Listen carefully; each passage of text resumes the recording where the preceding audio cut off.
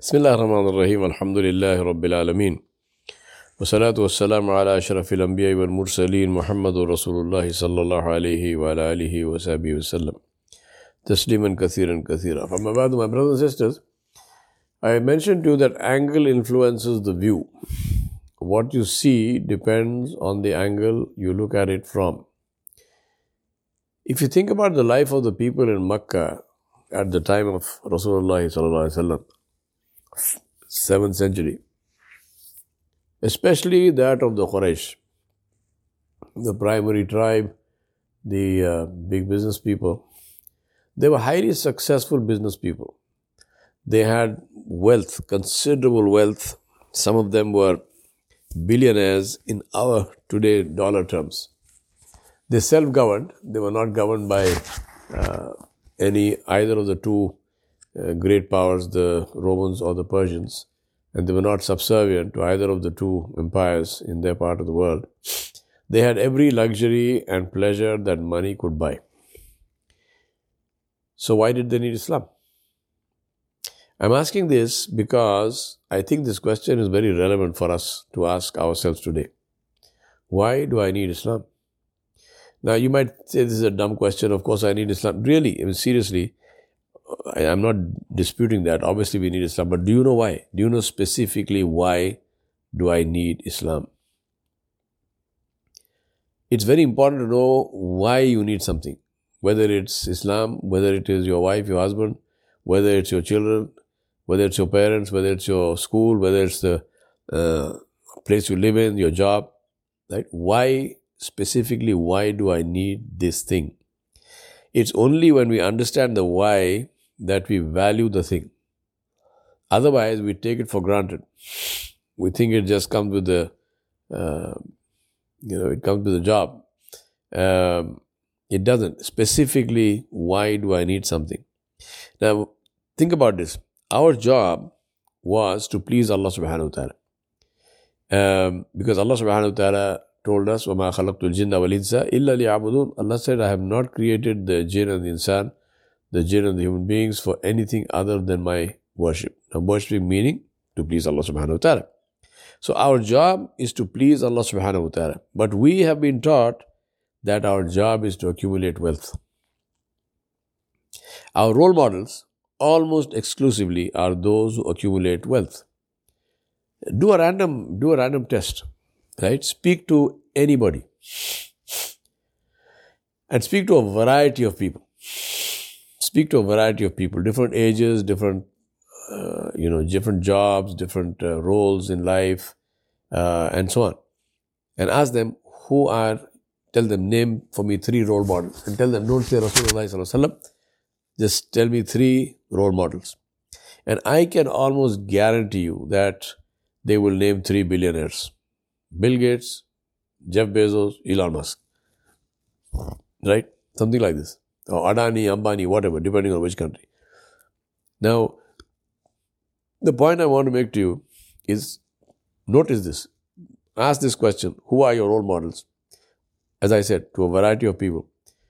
And notice if somebody mentions an alim, if somebody mentions a great musician, or if somebody mentions a famous physician or a surgeon, or somebody mentions a brilliant artist, right? Or somebody mentions someone who is doing a lot to save the environment, or who's working, an activist against global warming, activist against wars, right? Just see who people name. And you will find that it's almost invariably people who have a lot of money. These are our role models. People who have a lot of money. We do not even think about how was this money earned, what was the source of the earning, was it halal, haram, good, bad? No. As long as there is money, that's our role model. Now, then what you do is, you take one of them, whoever they name, and you say, but did this person please Allah? Do you think this person's life is such that he pleases Allah? What's the answer? So what happens or what will happen to that person if he dies and reaches the akhirah without having pleased Allah subhanahu wa ta'ala? Or worse still, if he dies and reaches the akhirah having angered Allah subhanahu wa ta'ala and having accepted a declaration of war from him Jalla Jalaluhu. This is the case of anyone who is dealing in interest. Now, this was the case of the Quraysh, and this was the choice that they faced. Some of them chose to reject Allah subhanahu wa ta'ala and His Messenger sallallahu alaihi wasallam. And the others, they chose to reject the ways that ran contrary to the will of Allah subhanahu wa ta'ala and the sunnah of His Messenger sallallahu alaihi wasallam.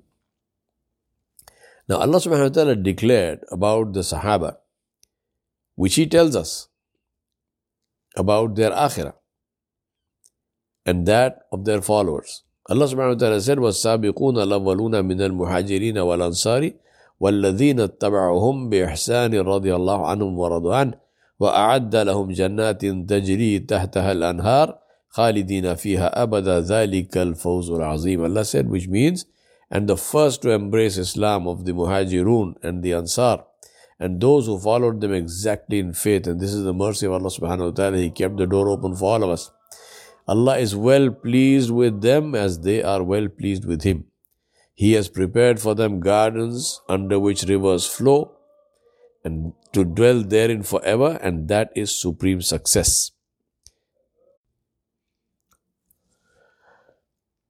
So Allah subhanahu wa ta'ala in this ayat confirmed that for these Sahaba, who are the Sahaba?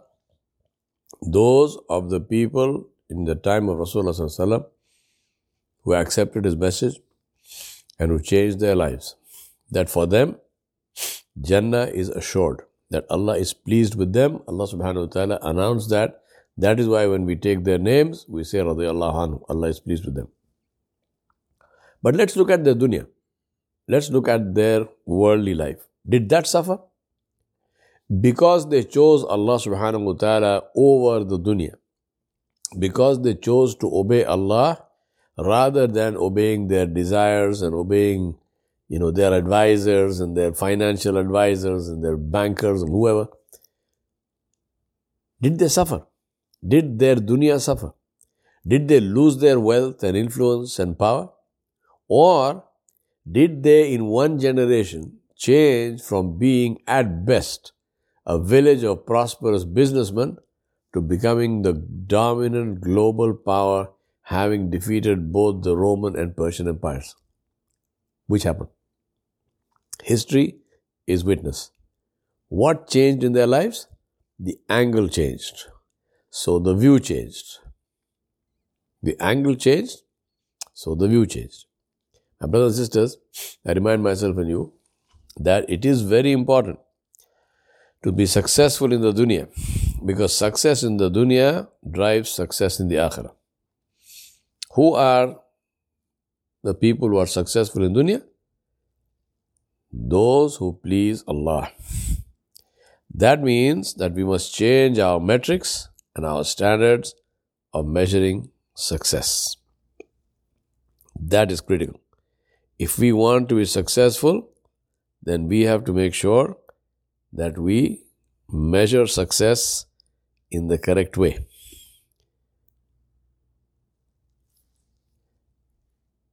So to close, I want to remind myself and I want to ask you to ask yourself, which is, what is